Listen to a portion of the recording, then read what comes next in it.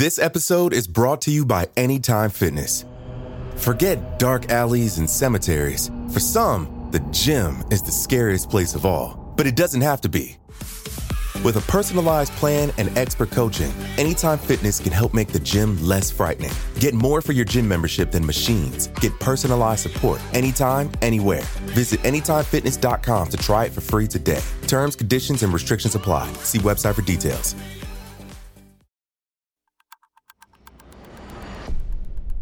Today is Friday, July 31st, 2020. On this day in 30 BCE, 53-year-old Mark Antony defended Egypt against Rome in the bloody Battle of Alexandria.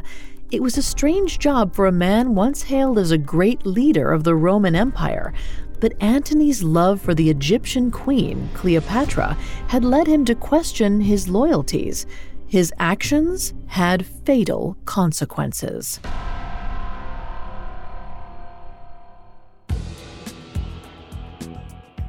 Welcome to Today in True Crime, a Parcast original.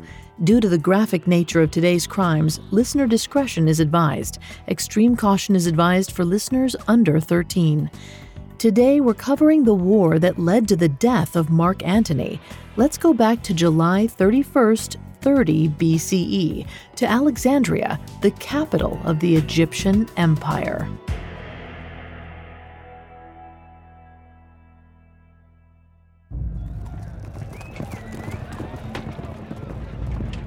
"53-year-old Mark Antony and his army raced to the outskirts of the bustling city of Alexandria.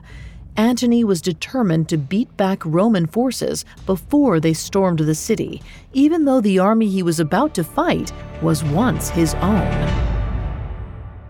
Earlier in life, Antony was a close friend of Roman leader Julius Caesar until Caesar's assassination in 44 BCE.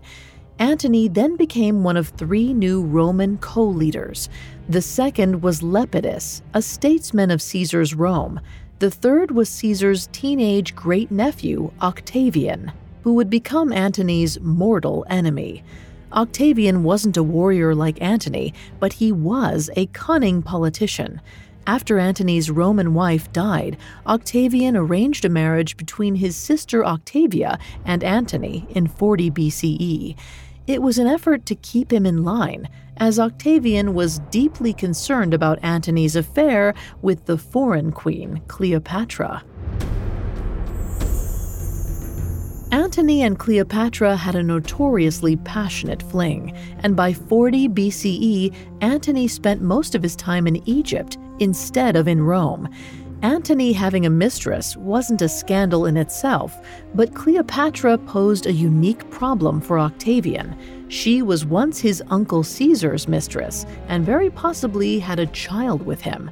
That child had a claim to the Roman throne, as did the 2 sons Cleopatra had with Antony. By 32 BCE, Octavian declared war against Cleopatra, and Antony sided with her. She was the world's most powerful woman, and together they could easily beat Octavian and rule the Mediterranean. Or so Antony thought. Octavian's forces were stronger than expected, and by 30 BCE, Antony and Cleopatra were holed up in her Egyptian palace, waiting for the inevitable. They fought often, drank heavily, and even considered betraying each other and allying with Octavian if it meant they would survive. But Octavian had no interest in a secret truce. He took his massive army on a journey across the sea to Egypt, and on July 31st, he arrived outside the gates of Alexandria. The battle was on.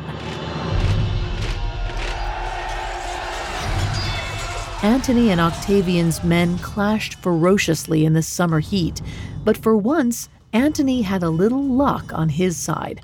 Octavian's men had made the long journey towards Alexandria all summer, conquering Cleopatra's coastal territories as they went. By the time they got to the capital, the hot days and bloody skirmishes had taken their toll. Octavian had lost many of his men, and the survivors no longer fought with the same vigor. Antony's troops, meanwhile, had the advantage of fighting on their home turf. Accounts suggest that thousands of soldiers from both sides lost their lives that day, but Antony's men managed to drive Octavian's army back to its camp. That evening, a cocky Mark Antony strode into Cleopatra's palace with the swagger of a champion. Though he was dusty and sweaty from battle, the first thing he did was kiss Cleopatra and call for a wine-drenched celebration. While his men drank, Antony had a messenger deliver a proposal to Octavian. Antony challenged Octavian to a one-on-one duel to decide the war's victor. It would put a quick, honorable end to all the bloodshed, an end Antony felt confident would be in his favor. Octavian, he knew, was more of a thinker than a fighter. However, Octavian was aware of his limitations too. He responded with a prompt refusal, and he added a threat. There were a multitude of ways in which Antony could die. Octavian's response was one of a few developments that shattered the triumphant veneer of Antony's victory. Late on July 31st, Antony learned that some of his soldiers had defected to Octavian's side.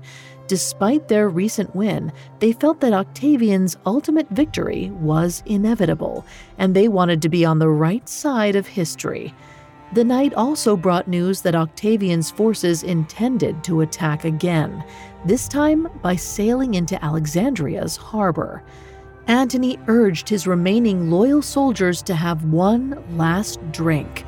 The next day's battle would be a bloody one. Up next, Antony plans a last-ditch effort to save Alexandria and suffers a heartbreaking betrayal.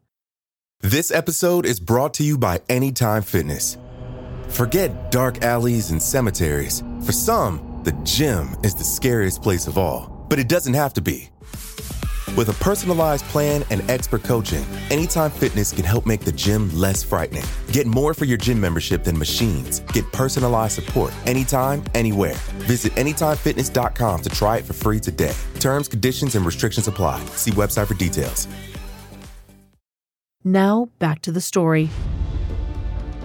On July 31st of 30 BCE, 53-year-old Mark Antony pushed back Rome's army from the gates of Alexandria. He celebrated with his lover, the Egyptian queen Cleopatra. But the celebrations wouldn't last long. Roman leader Octavian planned to attack again the next morning. In the early hours of August 1st, Mark Antony waited on the shores of Alexandria and watched as his fleet sailed out to face Octavian's warships. Antony was a ruthless warrior, and Cleopatra's army built powerful ships, so they stood a real chance of winning. But then something horrifying happened. Mark Antony could scarcely believe his eyes when his fleet raised their oars in a sign of surrender to Octavian. His men had just betrayed him, which meant Alexandria was doomed. As soon as the Romans docked in the port, they would be able to storm the gates and conquer the city and kill its leaders. Antony had very little time left, and he knew he wished to spend it at Cleopatra's side. Antony returned to Cleopatra's palace and demanded to know the queen's location. That's when a messenger arrived to break the terrible news. Cleopatra had died by suicide. Antony's army had betrayed him, and his lover was dead. He had nothing left, so he decided to join Cleopatra in the afterlife. He ordered his loyal guard Eros to stab him in the stomach. In ancient Rome, falling on your own sword to evade defeat was an honorable act, but Eros could not bear to kill his commander, so Eros stabbed himself instead. A bewildered and desperate Antony realized he'd have to do this on his own. He gripped his sword and plunged it into his ribs, failing to pierce his heart. Antony bled out onto the palace floor, but was still conscious when a few of Cleopatra's servants were said to have found him. They delivered stunning news. Cleopatra was still alive. Earlier news of her death was a lie, and some believe it was one told by Cleopatra herself.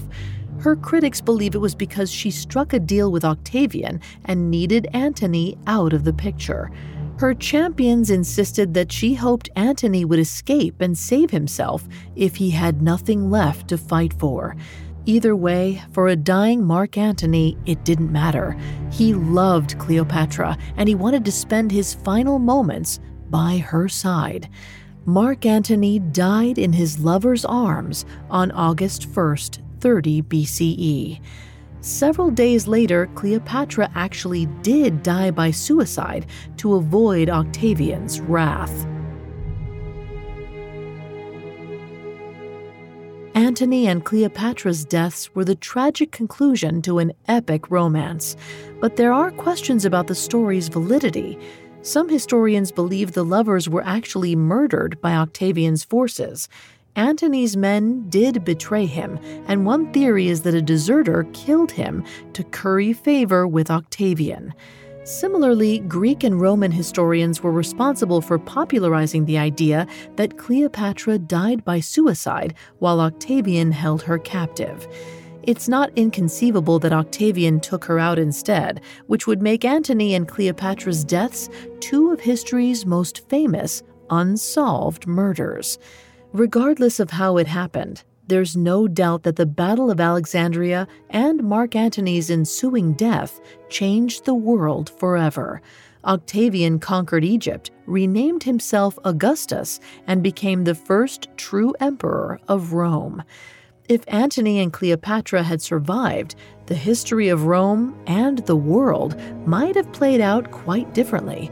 We'll never know what that world would have looked like, but history will always remember how hard Mark Antony fought to make it a reality.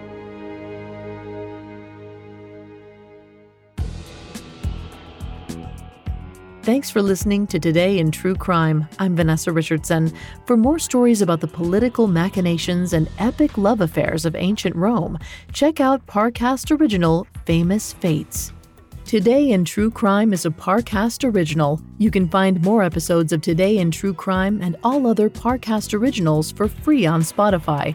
Not only does Spotify already have all of your favorite music, but now Spotify is making it easy for you to enjoy all of your favorite Parcast originals, like Today in True Crime, for free from your phone, desktop, or smart speaker. To stream Today in True Crime on Spotify, just open the app and type Today in True Crime in the search bar. We'll be back with a brand new episode tomorrow in True Crime. Today in True Crime was created by Max Cutler and is a Parcast Studios original. It is executive produced by Max Cutler, sound designed by Juan Borda, with production assistance by Ron Shapiro, Carly Madden, and Joshua Kern. This episode of Today in True Crime was written by Amin Osman, with writing assistance by Nora Battelle. I'm Vanessa Richardson.